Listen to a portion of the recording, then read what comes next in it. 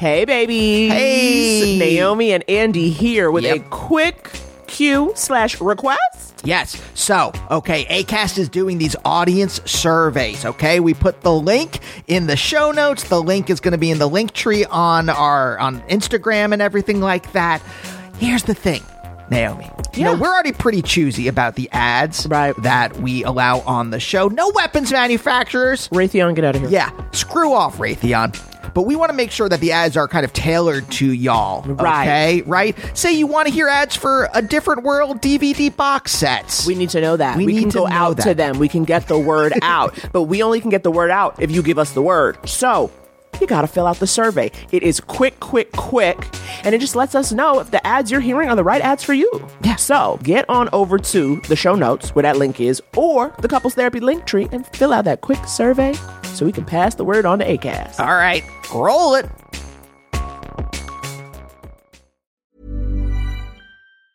Hey, I'm Ryan Reynolds. Recently, I asked Mint Mobile's legal team if big wireless companies are allowed to raise prices due to inflation. They said yes. And then when I asked if raising prices technically violates those onerous 2-year contracts, they said, "What the f*** are you talking about, you insane Hollywood ass?"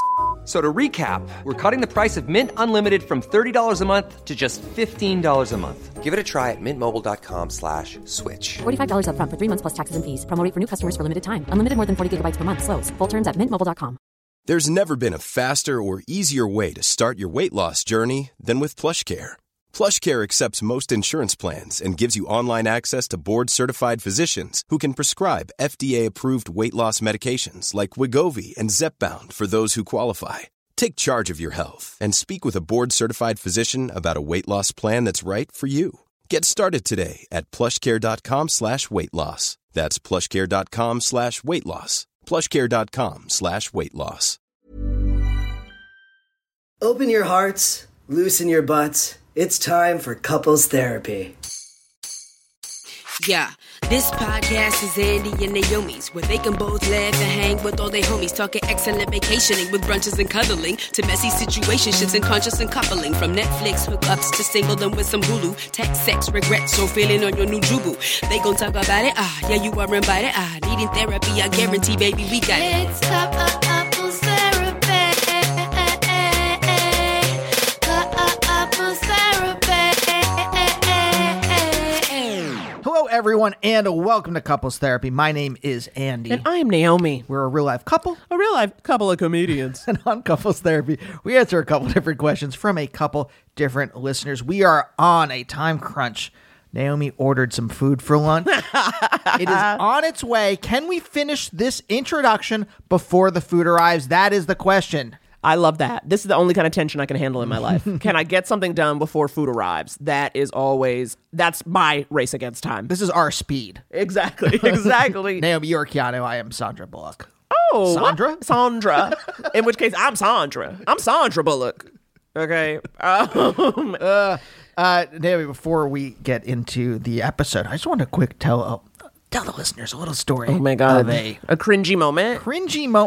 It's not even my fault. I know, but I'm saying it's like what makes it yes. worse. Like, it would be, if it was your fault, then it would just be like, oh, this happened. But it's even worse. Curb Your Enthusiasm type moment. Absolutely. Except I didn't deserve what happened. So I'm driving to pick up Squee at the vet or something. I forget exactly what. Yeah.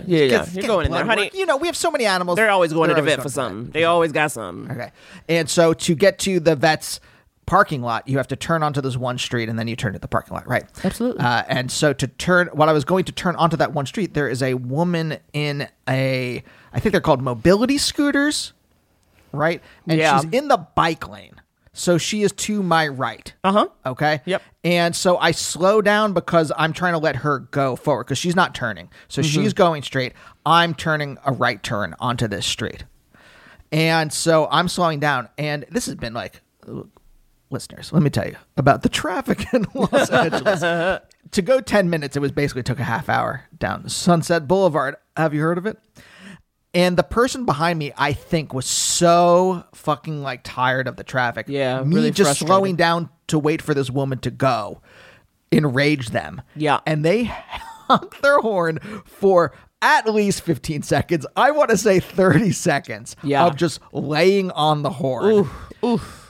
And I'm like, what do you want me? What's the thing you want me to do? Run this woman over? Exactly. So basically, I get to the corner now. I've slowed down, and all this is happening within, again, 10, 15 seconds, right?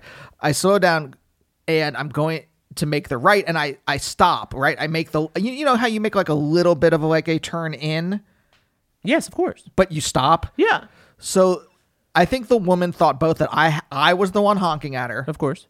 And that I was like about to like cut her off. So she stops in front of the edge of the car, pulls her mask down, and starts screaming at me. Oh my God. That is terrible. And impotently, I put up my hands like the shrugging emoji, and I go, I wasn't the one who honked. Oh my God. Was she an older lady? Yes. Yeah, she gave no fucks. No. She was real mad. I'm surprised because I thought when she heard the horn, for some reason, my first, I'm like, I bet she like gave him the finger. You know, like I just see somebody, but no, she was like, I'm gonna cuss your ass out. Yes. And she was like, leave me alone. I'm in a jazzy. Do you remember what she said? She was like, what the fuck is your problem? She was screaming at me. She was cussing me out. Of course. Like, why are you fucking honking at me? And just like yelling like that kind of stuff. And I was like, I'm just like frozen. And like people, because everyone's like frozen where they are, like people in their cars are like staring at me. Oh no. And I'm like, I didn't do it. Oh God. It's the guy behind. I'm like pointing with my thumb. It's the guy behind me. Was she looking at you Yes. during the honking? No, I couldn't tell what she was doing because she was behind me as I'm like going in front, and then I kind of like do a slight thing. And again, when I do that little turn, I'm not in the bike lane.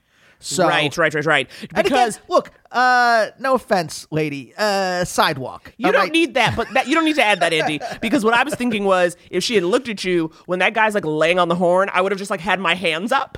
Just to be like, look, I can't be the one. Look at my hands. Hands up, baby. Well, I didn't hands up. I thought she would be able to tell that it was the person behind me honking and not me. Because of the proximity of the sound. But I look, don't think she was paying attention. Who knows? Yeah, exactly. Oh my So, God, that is very terrible. I've been living with that. I know. For days. So I hope that in saying on the podcast, you do release it in a way, because you need freedom for this. Because I can imagine. I can my stomach goes in knots just hearing it. Yes, reliving JetBlue flight 359. Oh God! I thought about that recently too, like a day or so ago, where I was like, "Oh my!" that guy being like, "Your dog shit on my daughter's shirt," and I'm like, "What?" So okay, one thing though, we have an update now. I love updates. I love an update. I love updates. Do you remember in Rory's episode, someone called in? Yep, talking about being a bit boy. They're being a bit boy. How can I be real? Okay, here we go. Hi, Andy and Naomi. This is Mara. I am the bit boy from Rory's episode a couple weeks ago. I just wanted to give you guys an update on how I've taken your advice. I have not started microdosing shrooms, but I'm keeping that in mind. I have been, something that I've been doing is that I'm not fake laughing at men anymore and their jokes, including even on dating apps, because I just will, if I think that they're not funny, typically I would just like make myself laugh and continue the conversation.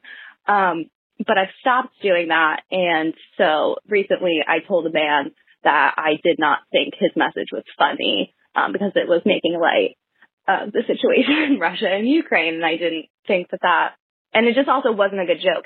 It wasn't a good joke, and I told him that I didn't think it was funny, and he asked me then to rewrite the joke, so I did, and then he told me that he is a comedian and that I am just a bystander, and that comedy is not subjective. Comedians are just good at comedy. So I was just wondering if you guys had anything to say about that one. All right, thanks. I think that's an update. Not really. Thanks, guys.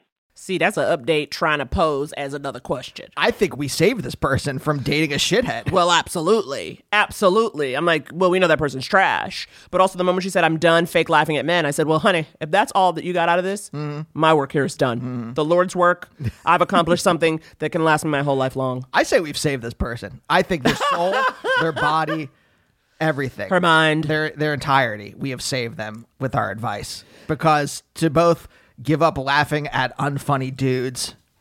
Yep. Because you think you're supposed to be coquettish or whatever, right? Give that shit up. And this person did. And to someone who says comedy is objective oh, that's a shithead. That's like some Ayn Rand fuckwit. So Oh, good. if we helped you not date that person and waste some of your mortal precious life, then I think we've done the Lord's work here.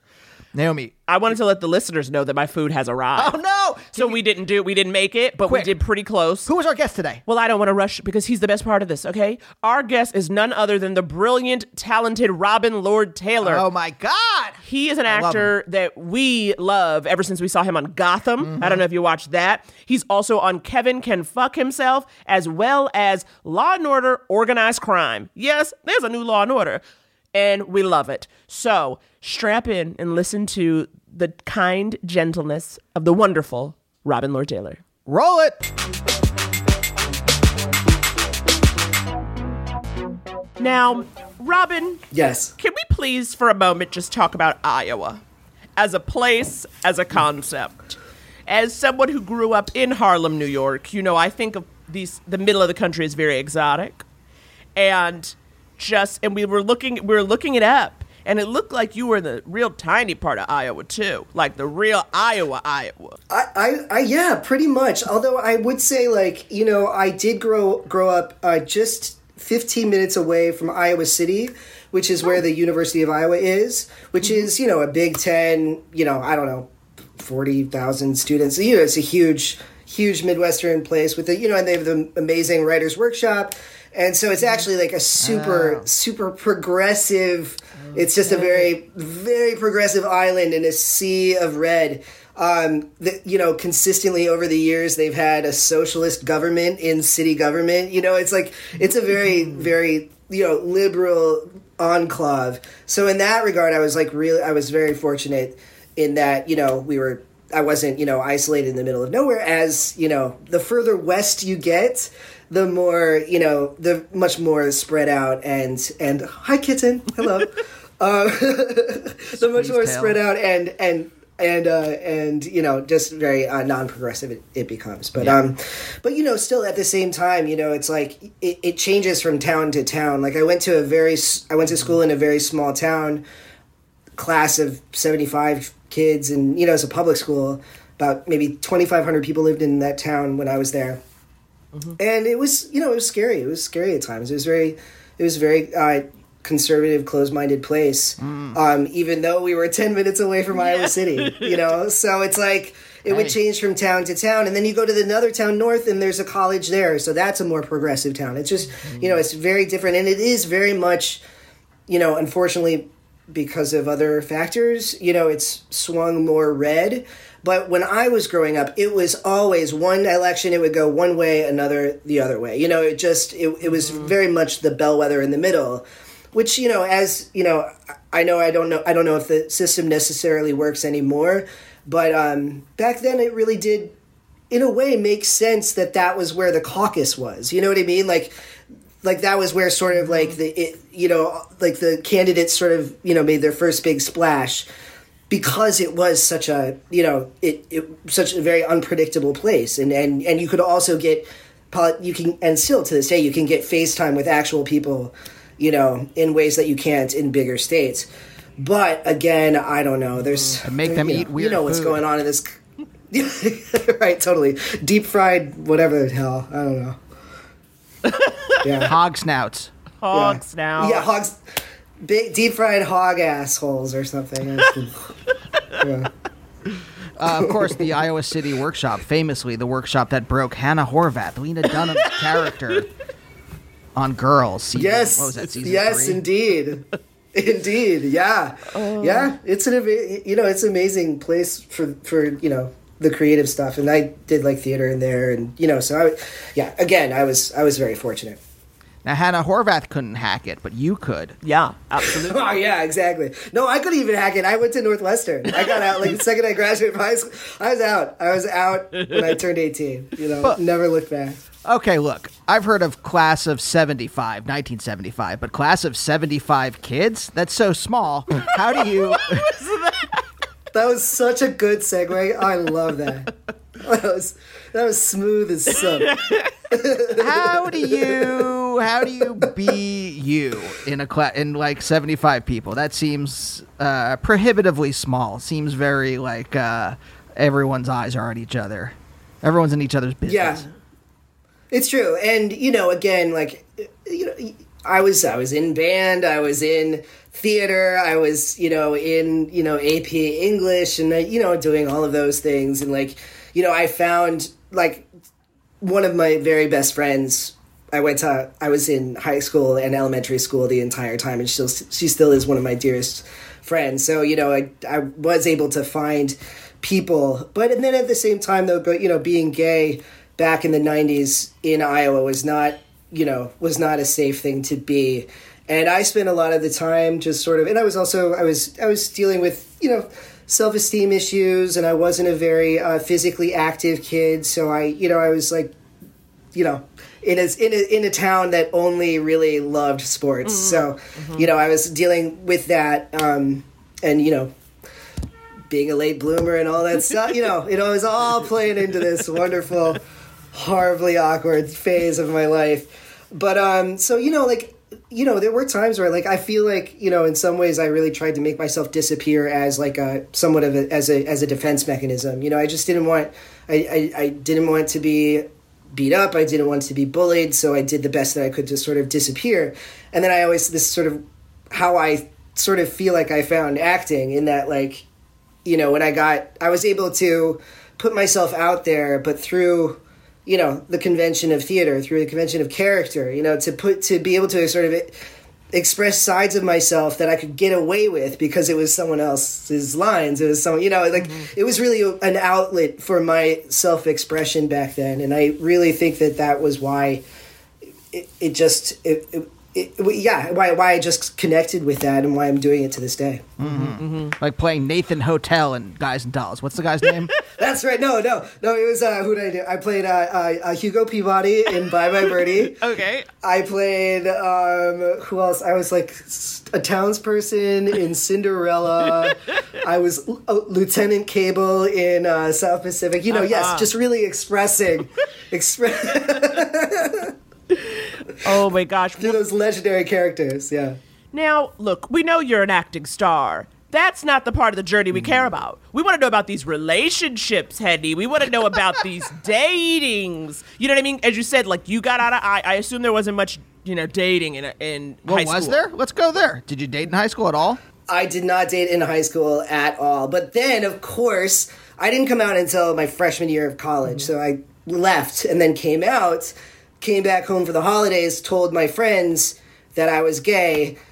Two of my friends came out to me right then, too. And so I was like, y'all, we could have been, like, there may have been something there. But we were all gay at this, and we honestly had no idea. I had no idea that they were gay. Queer. Because But yeah,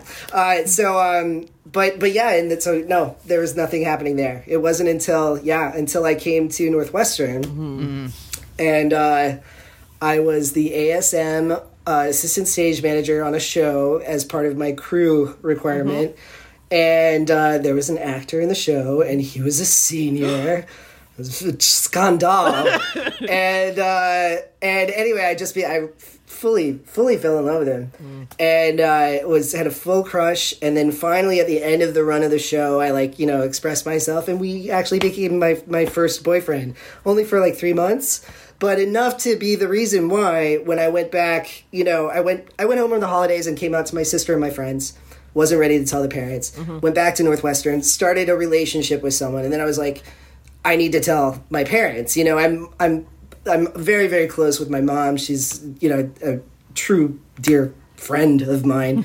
So, not being able to tell her about this was just not part of the deal. So because of Derek, like, I was able to have the impetus to get to find the courage to tell my parents that I was gay. Yeah. So, are you still friends with Derek to this day? I am. Yes. Yeah. Derek lives in New York. He's a YA author. His name is Derek Millman. He's wonderful and very talented, doing very well in the YA literature field. And so so anyway, he's great. ASM, YA, so many acronyms today. You are giving me such like old timey right now, Andrew. I am giving acronym. Yes. Well, but that sounds like though it was a good. That's positive reinforcement, meaning, you're finally, you're out, and then your first kind of crush where you're like, hey, can we do this? They're like, yep. And I feel like that's very good, because then you're like, all right, I'm out here. I can do this. I can be dating, Who was your first crush, Naomi? Oh, my God. You don't I can't have to name them. No, I'm saying I can't remember. It would have been kindergarten, sure. You know what I mean? Like, I was always thinking somebody was cute. Okay, hold on. Did either of you have crushes before any human crushes? Crushes on like television characters? Kirk fucking Cameron. Sorry, can I say fuck? Yes. Kirk fucking Cameron. I was obsessed, and I didn't know exactly what this feeling was, but I wanted to I had a dream about him and I don't somewhat remember this dream. And it wasn't a sex dream. I was still too young for that, but it was like we were like best friends and very hanging out. And this is, obviously growing pains was a huge thing. And I wrote him a letter saying, hey, I would love to, a fan letter to Kirk Cameron. The only time I ever did that.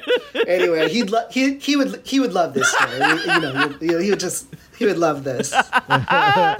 Yes, and of course, like you said, I just want to make this clear. It's Growing Pains era and not Left Behind era. Yes. Thank you so much for clarifying. Yes, this is. I just wanted to underline that.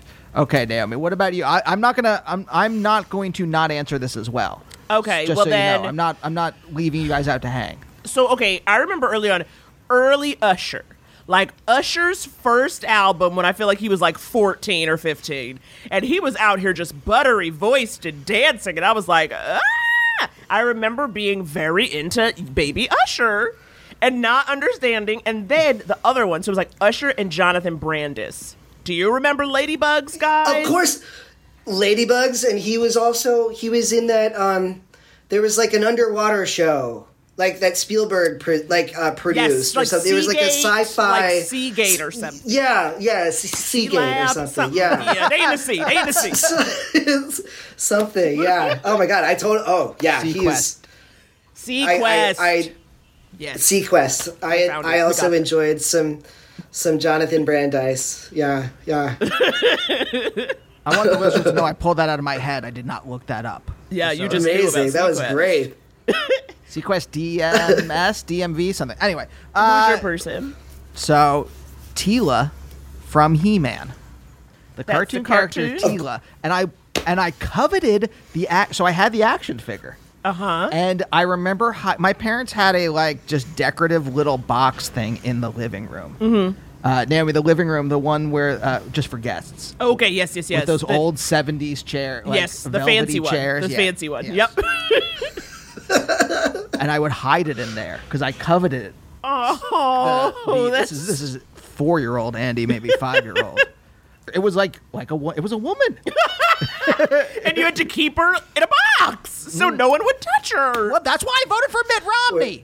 If it's not in binders, it's in a box. Oh my God. No, so I also had Teela. And I loved the Teela doll because I played with Barbies when I was a little boy, and then I was shamed out of doing that. Oh, no. But I could have Teela because Teela came with He-Man and Battle Cat and Skeletor. I had the whole shebang. Mm-hmm. And so then I could finally have a female doll and not have to feel, be shamed for it. So yes, I'm very familiar with the Teela. She had that beautiful plastic thing, and and my sister had She-Ra, and I always secretly play with She-Ra, and She-Ra and Teela would have a spa day. Oh my gosh! Was there any Skeletor in your Penguin? And he's. Probably. I mean, I don't, I'm not intentionally, but I'm sure if you spend your entire life watching comic book genre stuff, animation, and then the Tim Burton movies and all that stuff. Also the original Batman I watched every day after school.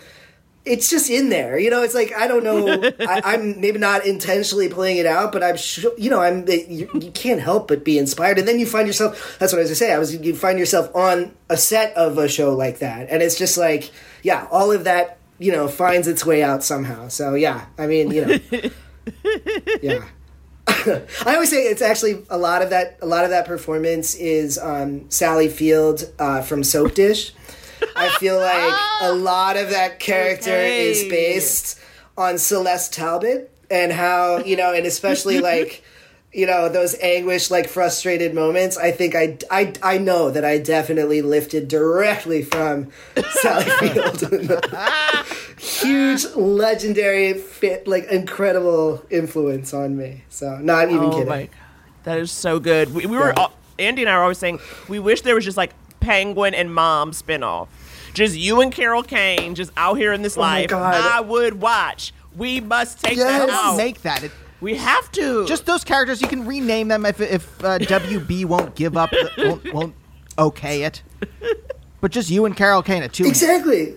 Come on. I mean, she lives, we both live on the Upper West Side. We could share a van to work. I mean, let's do it. We have to. Like, come on. Oh, that's so... Hollywood, you listening? You listening, Hollywood? Yeah, totally. Now, you had said before we had started that you are in like, just like you're in between apartments right now, where you're staying in a little hotel-y type situation while your apartment gets worked on. And you also said you and your partner learn about each other in this process. Now, totally. How long have you been in your current relationship? I met Dickie in 2004, April 1st, 2004. We met at a commercial audition. We both did not get the job, so that we could then run into each other that weekend at the bar. And the rest is history, yeah. And so, yeah, we've been together. And, you know, we didn't live together for the first maybe two and a half so years, but we spent basically every day together. And then every night, you know, he basically lived with me and Billy Eichner, who was my roommate at the time. And then, and then Dickie and I moved in together in 2006, and we've been living together ever since. So, yeah. But we've never lived through a renovation before. And let me just tell you, that, like, really, especially when one person in the relationship, me, knows absolutely dick shit nothing about anything, how anything works, or any of that. So, you know, we learn just how especially after how many years is this? To be 18 years, I think, like how I would be just basically completely lost without him at this point, you know. Yes. So, yeah. Now, what do you think is what's harder? Do you think a renovation is harder than lockdown? You know, I do. I actually really do, because like, again, like, well, you know, like he and I have lived together in 1-bedroom apartments, you know, like 500-600 square feet apartment for years, and never had a problem. Like, we just we cohabitate very, very well together, and always have. And so, but you know, so the lockdown, although horrible for everybody, you know, we were able to get through it just fine. But the renovation, you know, it's just like not having that, you know, where everything is in flux. All of your stuff is stuffed in a room to the ceiling, you know. The foundation. And I'm also just we both are just very nesting people. Like, we just really love to make a home and, like, you know, a comfortable place to be. So this last year has been tough. It hasn't been a year yet, but almost, it feels like it. It's like 7 months or something. So it's been tough, but, you know. Wow. But anyway. Are you... It's a slip... Oh, no, I was going to ask, are those your Iowa roots where you're like, I want to nest? You know, kind of. I mean, I think I definitely get it from my parents. Like, my parents were always like, yeah, yeah, they're very much like that. And even when we would go on vacation, it was always like we have to be in a place with a kitchen because we have to make our own food and make our, like, you know, like we lifted our life and just put it in a, you know, tropical, gorgeous place for a week or something. You know, there's very much like that. And so I carried that from them for sure. Yeah. So were you always someone who, like, well, now, I mean, my God, 18 years, my goodness, and you're such a young man. So it's like, stop.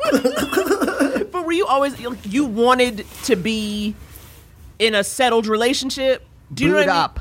Yeah, boot up. You always wanted to be boot up? Or were you like, I'm trying, or did New York break you after a few years and you said, honey, just take me now? I have always been very much a monogamist, you know, or just been like, you know, I've always been in relationships, like all through college. And then, you know, when I first moved here, I had a boyfriend for a couple of years before I met Dickie. And then, yeah, I never loved the you know, the going out and the slutting around, and, you know, like, that just wasn't my thing. And not that it's a shameful thing or a bad thing. For me, it was just, you know, it's just part of, I don't know, I didn't enjoy it. It's a lot of you know, bother. I was kind of thinking about, it's a lot of bother, and also I'm thinking too, like, it's interesting, like, now that I'm older and I look at, you know, younger gays becoming adults, and, like, you know, I'm in my 40s, and, like, seeing the next, you know, the younger millennials and, you know, Gen whatever, Z behind that one, I don't even know. Whatever. You know, like, seeing, like, how the culture has changed, and it's like, when I was growing up, because of AIDS, sex was equated with death. Yes. And, like, sex was, like, this, like, it was, you know, I would hook up with someone I didn't know, and I'd come home and I'd be, like, looking for lesions on my body. Like, that's exactly, like, and I'm not even kidding. Like, that's just because of the climate that I came up in. And I think about, like, my generation, and also, of course, the generation before, where it's like, you know, it's hard enough to be gay and, like, to have to, like, present that. And it's like, when we were coming into our sexual selves, like, it was like, essentially, I had to tell my mom, like, I'm gay, and then she would be like, I'm afraid you're gonna die. You know, like, it was immediately, that was the next thought, and that was the next part of the conversation, and that was a reason why it was so hard to come out, because it's like, I didn't want to, like, freak them out, or, like, have to, like, you know, put that on them as well, you know, like, so, you know, it's like, so it's interesting. So, like, yeah, thinking back, I mean, it kind of makes sense why, in some ways, that I was so much, you know, I did have relationships and was committed to, you know, in committed relationships. Yeah, so I don't know if that has something to do with it, but it's interesting to talk about. Oh, You guys were 100%. my new therapist. No, 100%, because that's the way I am. And it's not the exact same thing, but when I was growing, like, I think we're around the same age, and sex equaled death. And Yeah, so we all grew up with that AIDS education. But somehow in my mind, I was like, well, if I'm in a monogamous relationship, it's okay. I don't know why my mind thought that was, like, safe, but it did. And so I was just serious until, like, grad school, maybe, and I did a little bit of... You did a little bit of hoeing? Just a little bit? Oh, I would not even call it hoeing. I would call it just shorter monogamous relationships. Sure, yeah. Yeah, I remember. Yeah, totally. I grew up, like, I remember being like, I am saving myself for marriage. Because I was like, what? Yes, we've been through this. I was like, I don't remember that. And then, honey, that went out the goddamn window the first time someone was like, I love you. Okay? And it was like, exactly, like, thank you. But that was in college. But then I remember. It's a smooth line. I love you. Classic. But I remember, you know, after graduating, being back in New York and, like, going out, and I mean, I was out there. I was out in these streets, okay? And I call them the streets, honey. No matter where you are, you're just out in these streets. And I remember there being this feeling of, like, you can't, like, go home with people or go far with people sexually, because it's like, now we don't, quote unquote, know people. As though the people on a college campus have somehow been vetted. I don't know them either. I don't know their test results. You know what I'm saying? But I thought, okay, that's fine. Like, we'll be okay. And then when I got out into New York, and I was like, ugh. So it was a lot of like making out. I was doing a lot of public makeouts. The quad Yeah, sure, protected yeah. you in college. Yes. As long as there was a quad around. Exactly. I was like, okay, then we must be safe. But I was but I was always like trying to get a boyfriend. You know what I mean? Even though it was just like, yeah, we're gonna like make out on the dance floor of this gross ass East Village bar. Wait, you lived in New York? Do you remember? Yeah, which one? Niagara. It was like on 7th and A. Oh, yeah, totally.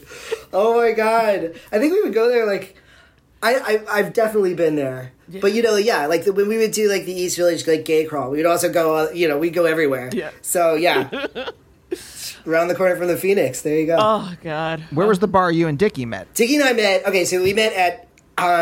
So there was a restaurant called The Park on 10th Avenue between 18th and 19th in Chelsea. And it was like, and in the early aughts on Sunday nights they would have the big party, which was called the Ramble at the Park.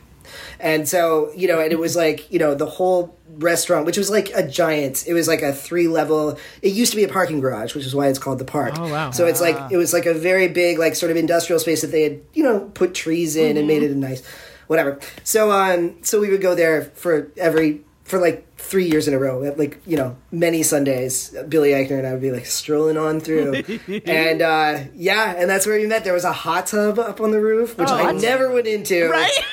Oh, I can't imagine. I avoided that area completely because I knew that something untoward was happening there. And I was just like, I don't need to see that. But it was funny. Yeah, it was there when I looked over, and because I'd met him at an audition and I had no idea he was gay, and we had just talked about anything. And I looked over and I saw him, and it was the first time that I had seen someone from that world out of the closet and at the gay bar. And I was like, because again, it was like 2004, like you didn't really, if you were on film and TV and you weren't as forthcoming as actors can be these days. But anyway, so I saw him and I was like, oh, I have to say hello. This is great. Like, and so I went over and said hello and we had a great conversation. Did not exchange phone numbers again. What?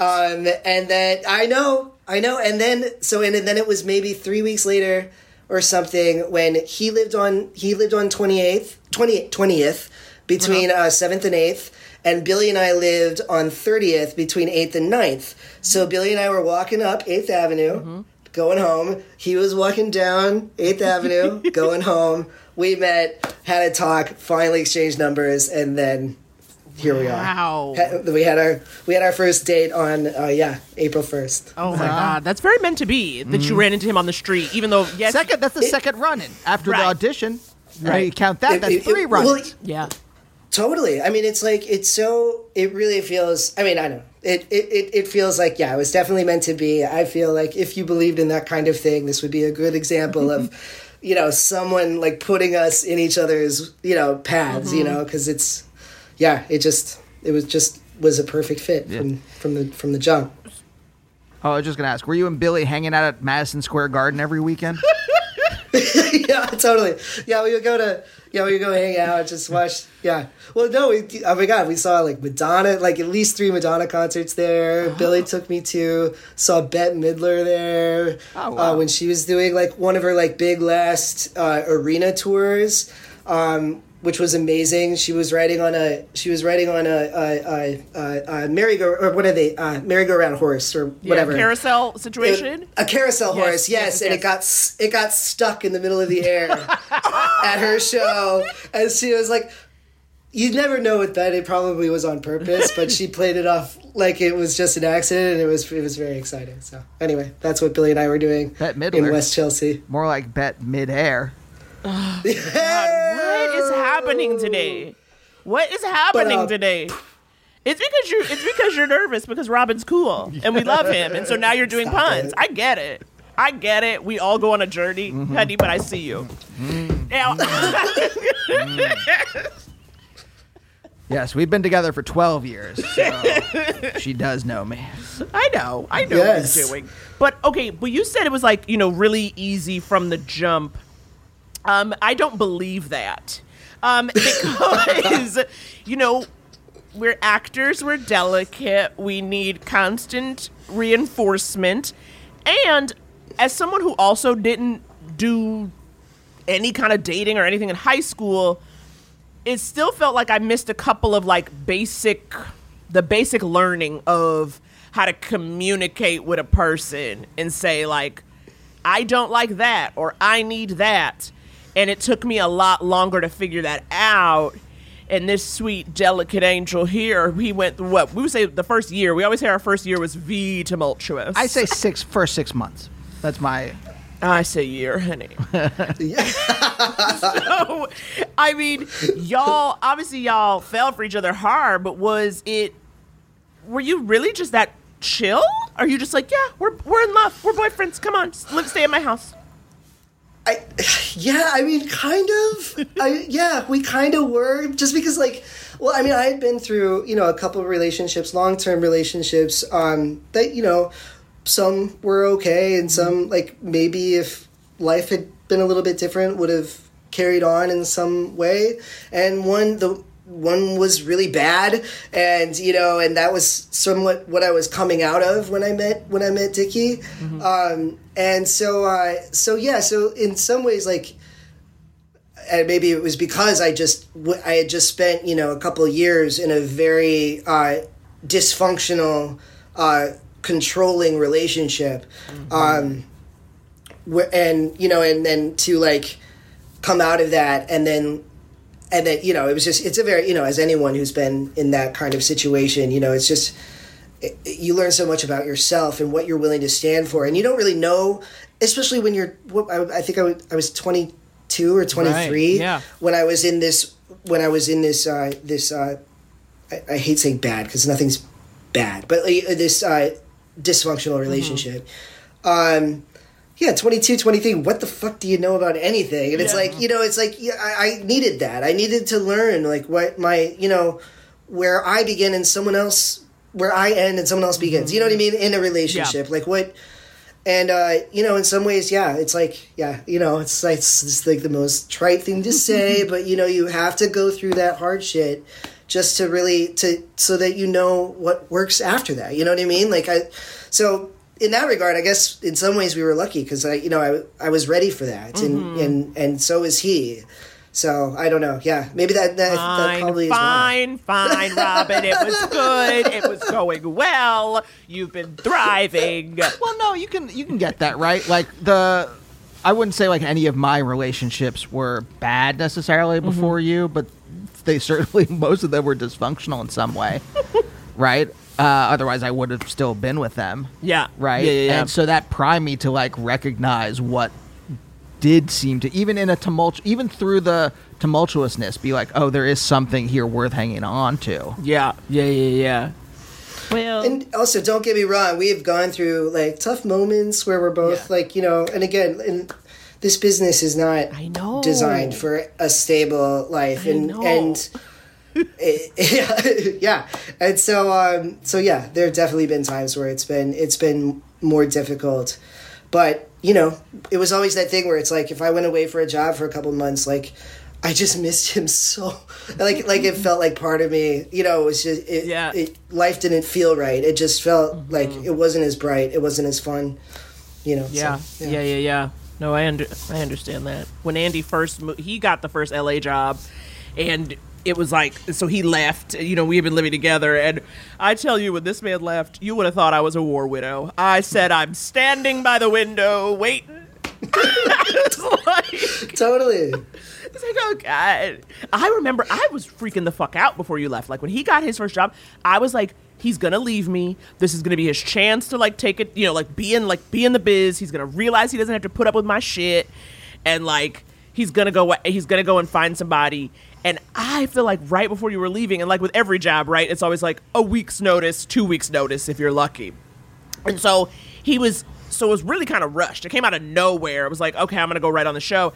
And I remember just the crying wouldn't stop. You had to pack through all of my tears. Do you remember I went to the bathroom at a restaurant? Yeah, I was going to say that. We were we went to dinner with my friend Tabitha, and then I think you went into the bathroom to cry at one point. And I was in there a long time. That's like rude to the other patrons. I was like really, I was like in it, and I was like, oh God.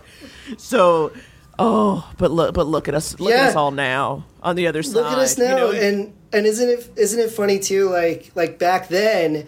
Like, I mean, how long was that job? Was it like 6 months? Like, we talking months? Were we talking 3 months? Yeah. It was a late night, so 12-week cycle. 3 months. Okay, so yes, I had my first big job in LA. And I went out there, and it was 3 months, and like I said goodbye to Dickie as I like got in the cab to go to the airport, and it was like I'm trying to think. It was like. Bridges in Madison County when she's like driving away and like looking at the window and like making a million faces and like there's a girl, like it was like that, and I was like, and I remember the cab driver was like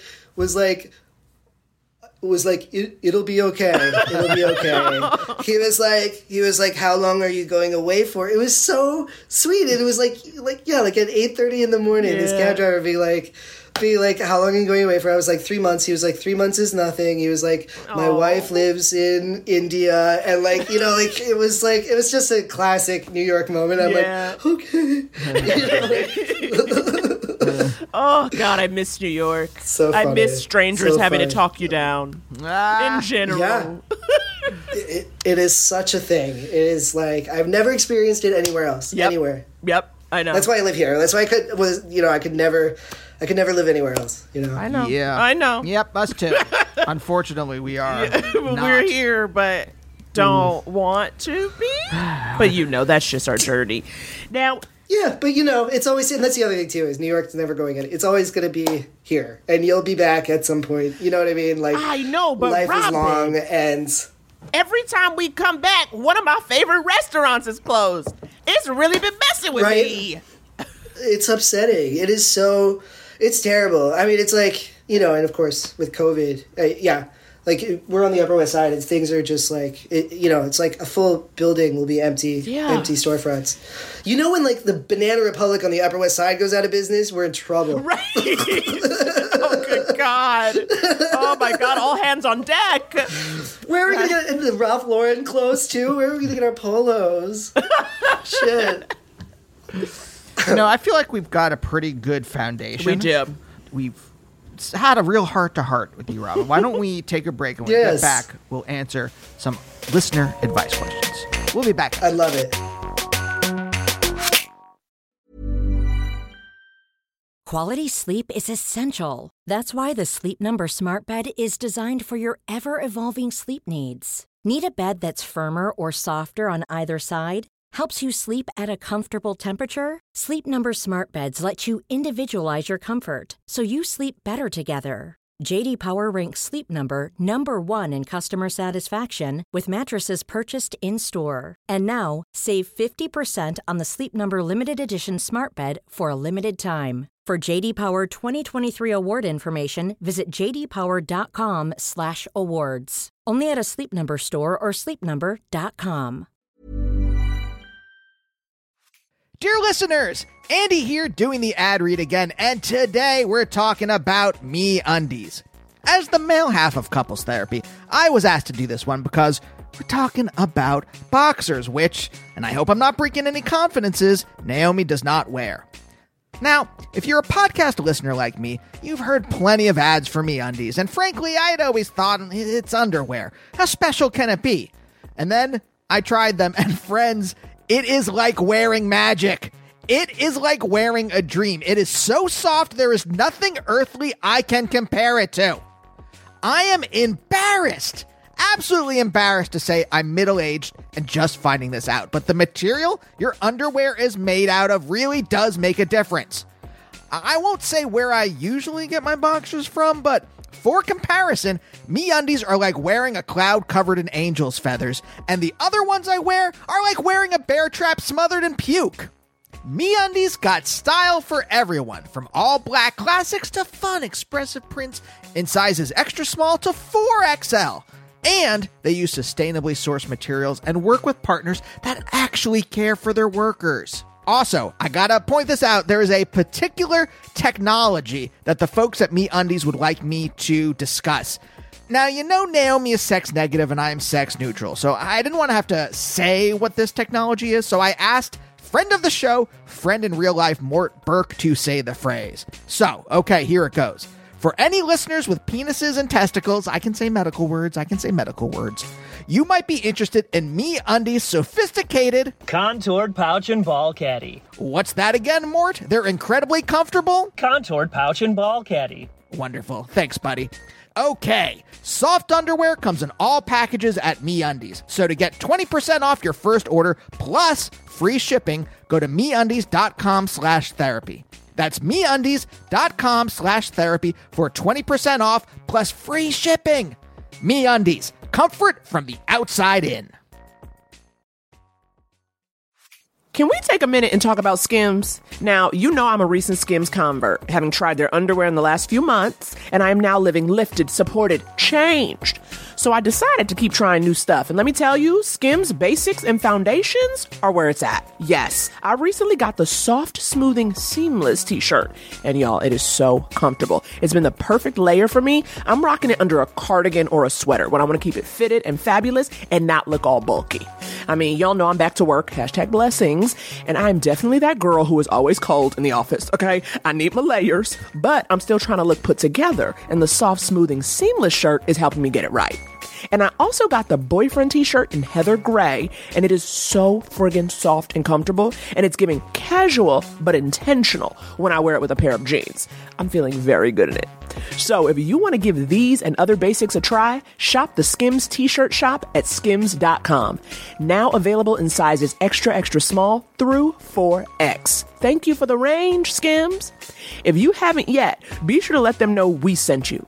After you place your order, select podcast in the survey and select our show in the drop-down menu that follows. Again, that's skims.com. Go check out everything they've got and the new t-shirt shop.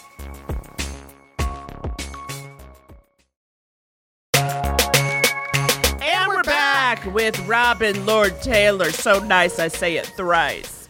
All three names. Now, there's another Robin Taylor in the Union. Everyone, and this is my real middle name. It's my great-grandmother's maiden name. Just letting you all know. I feel like I have to say it every time. I just want to say, we didn't say a word. I had to tell Wendy Williams this. I've told everybody this. I like it. It's got a good rhythm to it.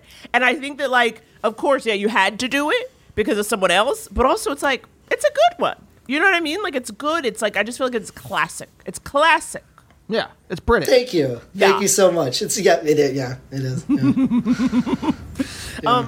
So, you know, people, they write us. They send us DMs, honey. They DM us on Instagram. They DM us on Twitter. They send us emails on Gmail. They send us voicemails. And that is my favorite because you get to hear that crack in the voice, the quiver, the confusion. So please, you guys, always call 323-524-7839. Okay? All right. This first one's a little bit short, so let's do it. Hello, Andy and Naomi, and beautiful, illustrious guests. I'm calling in because I recently broke up with my ex-boyfriend of 2 years, and originally was going to ask, like, oh, how long should I wait to talk to him? But, like, 80 answered my question there, and I was like, well, I guess I got to wait 3 years. Being now newly single, I guess my question is, like, how do I go out and meet people in the street? Because we're in a pandemic, and I really don't know what I'm doing. Anyways, love the pod. Yeah. Okay, I feel like this is a lot awkward than I thought it was going to be. All right, thank you. Bye-bye. Oh, I love that. I know. Former guest 80 Bryant said, after you break up with someone, you don't talk to them for 3 years. Yeah, that was 3 years. That's good advice. That is good advice. You know, especially, yeah. Well, I mean, I guess it's different for every relationship, but if it's done, yeah. Right. Take your time, you know, yeah. Now, between all three of us, we've been in relationships for now 30 years together. So, Obviously, we have a lot of good thoughts about this one. I'd say. You're right. I know it is hard, like, you know, especially Omicron messed us up because people were like kind of getting back to being social a bit, and now you gotta sort of be extra careful again. And so, you know, when it comes to meeting people, I feel like we gotta bring back the AIM, you know, like bring back the chats, honey, like Yeah, totally. old school, and sort of, I don't know, like we've had friends who said that they've done Zoom dates with people where it's like, let's talk for. That's already having met someone. Where do you do the meeting? Where do you do the meeting? Yeah. Especially, I don't know where this person is. Did they say? No, they didn't say where they were. That was I know, because it's like, are you in a big city, or are you in a small town 15 minutes outside of Iowa State? Or what is where that's what it was, Iowa State. Okay. Iowa City, yeah, the University of Iowa, yeah. Oh, if you're in Solon or University of Shoeyville. So it's like you also, I feel like it's the apps as much as that's not fun. Yeah, maybe. Robin, let me ask you a question. Where did you meet people prior to 2004? Where were you that was meeting a different people? time. But 2004. let's extrapolate from there. I met people in theater, I met people in school, and then I met people at the gay bar. That was it. I never had like a dating profile. Missed that boat completely. But again, I have friends who've had a lot of success with it. I've had friends who've had not a lot of success with it. But I would say for me personally, it's about like finding someone that you share interests or community, or, I know this sounds like maybe the dumbest advice ever, but like, I met Dickie at an audition, so there was a connection there about where we're going, what we're doing.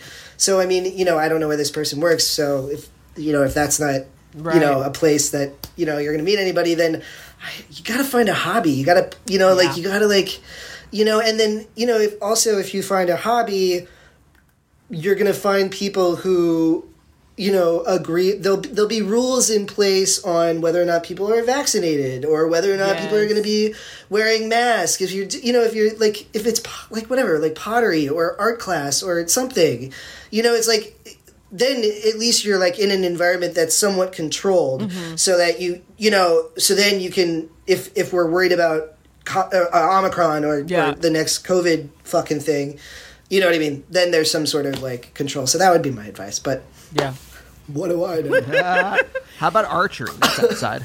Archery's outside, Love but it. it's freezing right now. That's the thing. I'm like, if you live in a cold place, I get it. You're gonna do your indoor stuff. But then the other thing I will say, and I think we don't do this as much, or at least talk about doing it as much. Tell all your friends, you're like, if you know anybody cute and single, let me know. Because also meeting people through friends is kind of that first step of vetting. You at least have good taste in humans. And you can sort of meet them also in a more casual, like, oh, okay, are you having a small vax group over for drinks? Great. Is he going to be there? And then you be like, okay, I'm going to go. Like, I think don't be afraid to be like, I am out here looking for love. Right, it's the old way we used to do it. Isn't there one of the dating apps where that's their thing, is that it's all about sort of finding people through the algorithm that are tangentially connected to you in real. I don't know which one I think it's Hinge. I think it's Hinge. Is it Hinge? Okay. Yeah. I thought it was Hinge. Yeah, where it's like, but this what you're just describing is just the way Hinge is, like the. The analog Hinge. Exactly. Yeah, you're now charging me $10 a month to. Does it charge? I don't know. Oh yeah, it's got to charge something. Yeah, how do they make money? Right? Yeah, they charge. Like, because I think you're charging me like maybe what, like 10-ish or more to be able to message people, right? So I think for free you can probably just look and see who's on there, like swiping. But if you wanted to actually communicate, you would have to pay. I don't know. Okay, I have to pay $12 to fuck my friend's friends? What? Oh, honestly, that's horseshit. Honestly, you would spend so much more in the real world. You'd have to go get a meal, or a drink, gotta go to dinner. You gotta look cute. Yes, totally. I have a great body name for an app like that. What do you want to call it? Nepotism. Ew. am just sorry. I am so sorry. I am just, okay? That's all I can say. I am just. So sorry for that one. I just could I not. love it. It was in my head, And you had to get it out. Would not. My brain would not shut up until I said it. But yeah, I mean, everything you said I agree with too, Robin. It's like, get your hobbies, get out and about. There are things you can now do safely, especially if you're boosted. And just, don't start making out until you've both gotten a negative Coco test. That's it. 3 in a row. What, 3 negs in a row? Yeah. Or that's a lot. Better yet, get involved with your local elections. Go volunteer for your local Democratic candidates. And then that way, there's another whole way where actually, we need people doing that more than ever, especially on the grassroots local level, so that we don't have any fake fucking electors or any fucking shit going on. We need people to be out there doing that stuff. And what a better way to meet somebody, because then already that you have ideologically you're aligned in some regard, you know what I mean? So anyway, just thought I'd throw that in there, get a little political or go direct action, blow up a pipeline with some friends. Maybe you'll meet someone through eco terrorism. Another Weather Underground group. Maybe some of you will get together. This is non-violent to humans. Okay, but not to objects. Yep. Well, that's where I always say where Andy's good. He's involved with DSA here in LA and the Immigration Justice Committee, so he's always having meetings and Zooms. And I was just acting so dumb last week, and I was like, are these really meetings to help immigrants, or are you having Zoom sex with some little lady? Because when he's in his meetings, the door is closed and I don't bother him. I was like, he's trying to save the world. Don't interrupt. Anything could be happening in there, Rob.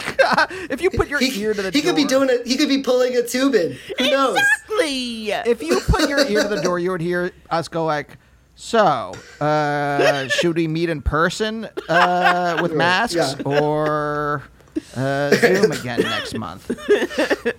And then long silences as we think. That's what you would hear. Okay, Andy, you ready for another one? Andy, Naomi, and potential fabulous guest. First of all, I will not start off any conversation with Naomi this year without mentioning how fabulous and great your Netflix half hour was. Seriously, amazing. Yay! We're so happy for you. You killed it. Not surprising to anyone. Okay, so my question is, how do I leave a group chat with my partner's whole family? It's kind of a wild group chat to be in, and I honestly really hate being in it, and I don't want to be in it. And he has 2 anti-vaxxers in his family who love to talk about how COVID is not real, even though it's January 2022, and it is definitely still here. And so they just say ridiculous shit in this group chat, politically and medically and universally. Is it rude of me to leave the group chat? Can I do that? Should I talk to my partner first? I don't know how to do this. Do you guys ever have things where you're like, I need to go do this shit with my crazy side of the family, and Andy, I don't expect you to be a part of this, and vice versa? Can I have that out? I don't know. Dating someone with a wild family is wild. Thank you. Love you. Oh my gosh, I love them. I love this. God, I love them too. Yeah, totally. Well, first of all, I think everyone kind of has experience with this, especially after 2020, when it's it became all about the text thread. You know what I mean?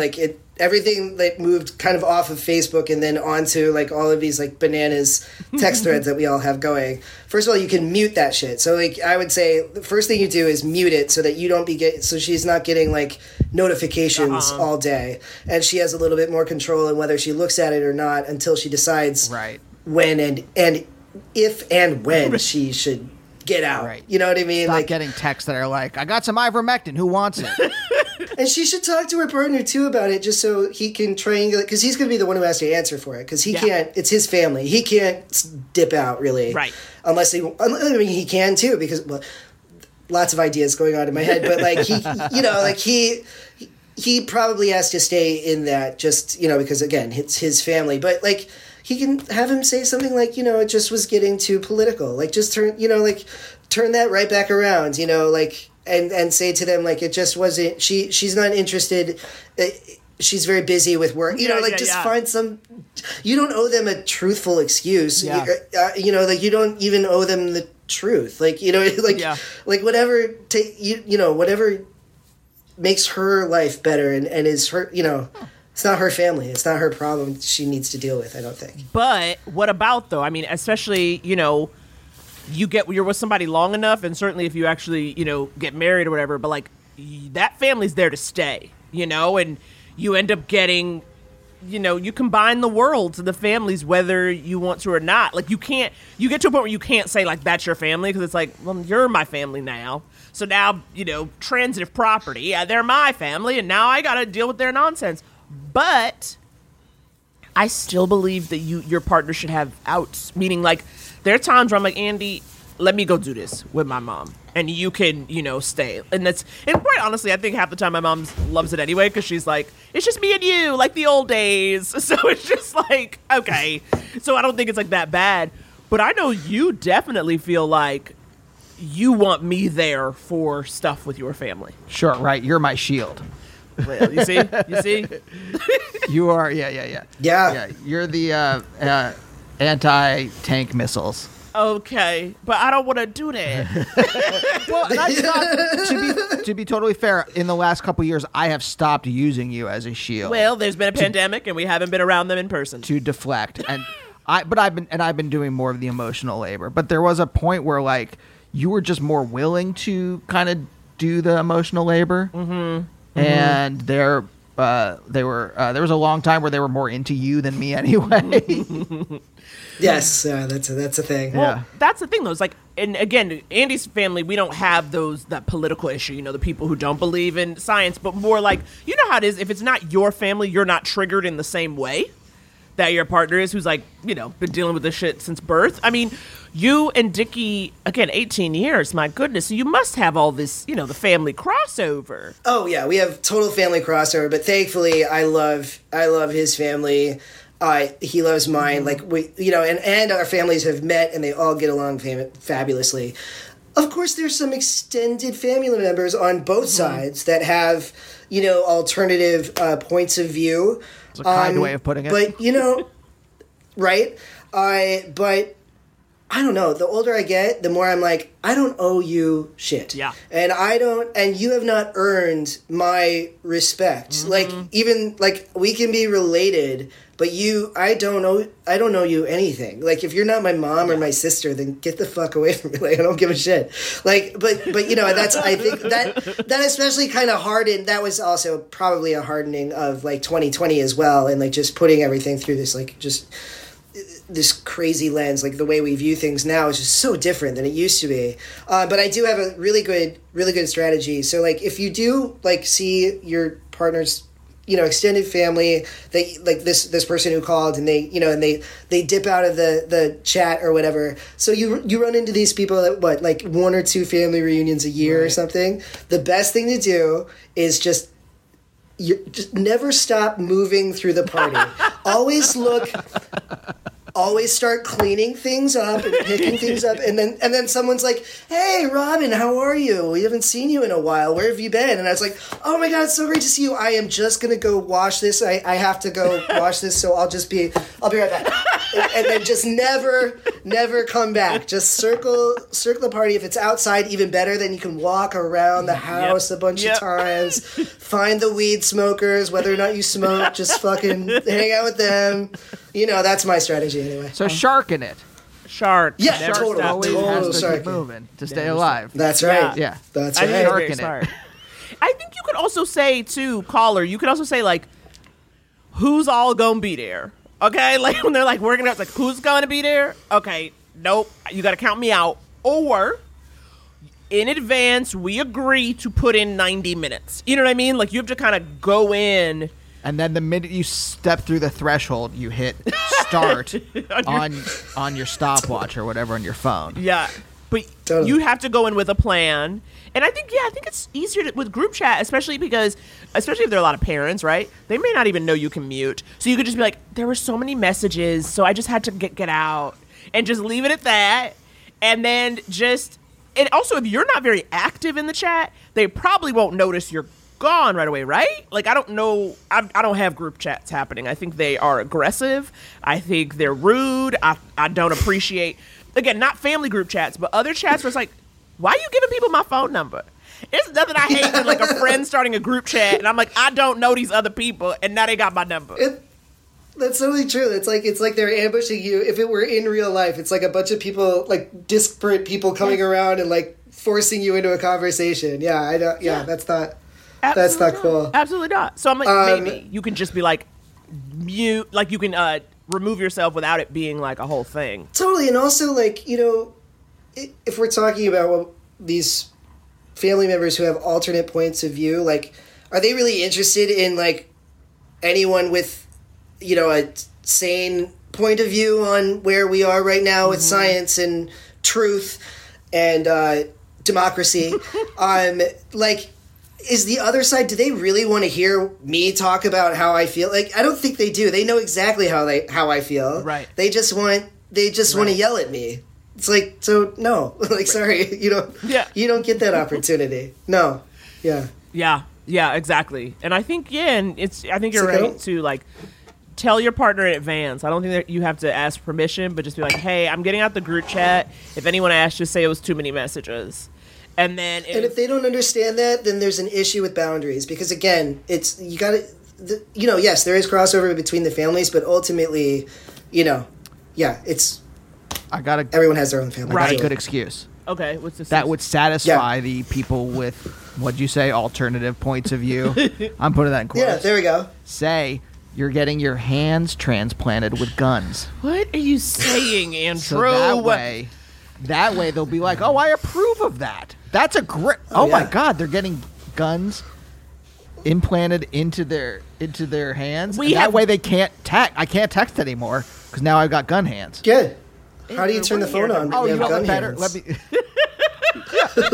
Thank you, Robin. Thank you. You're welcome. Do you have a better excuse, Naomi?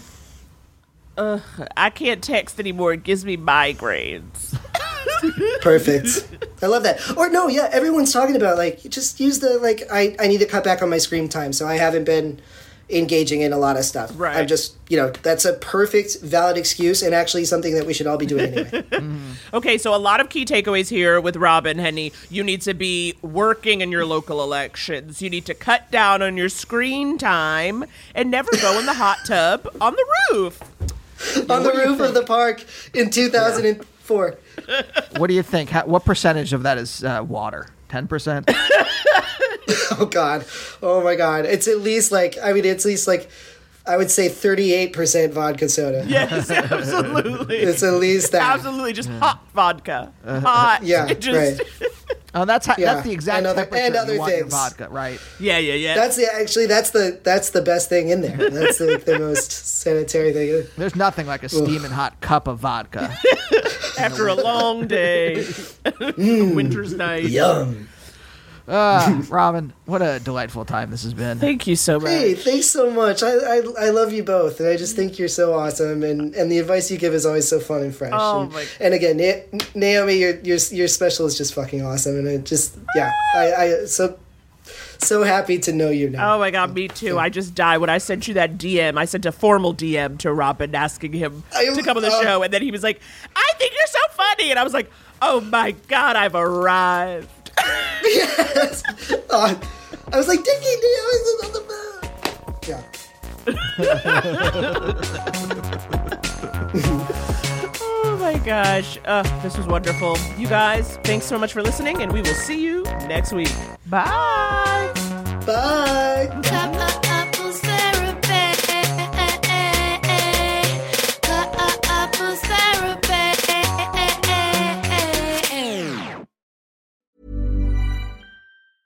Ever catch yourself eating the same flavorless dinner 3 days in a row? Dreaming of something better? Well, HelloFresh is your guilt-free dream come true, baby. It's me, Keke Palmer. Let's wake up those taste buds with hot, juicy pecan-crusted chicken or garlic butter shrimp scampi. Hello Fresh.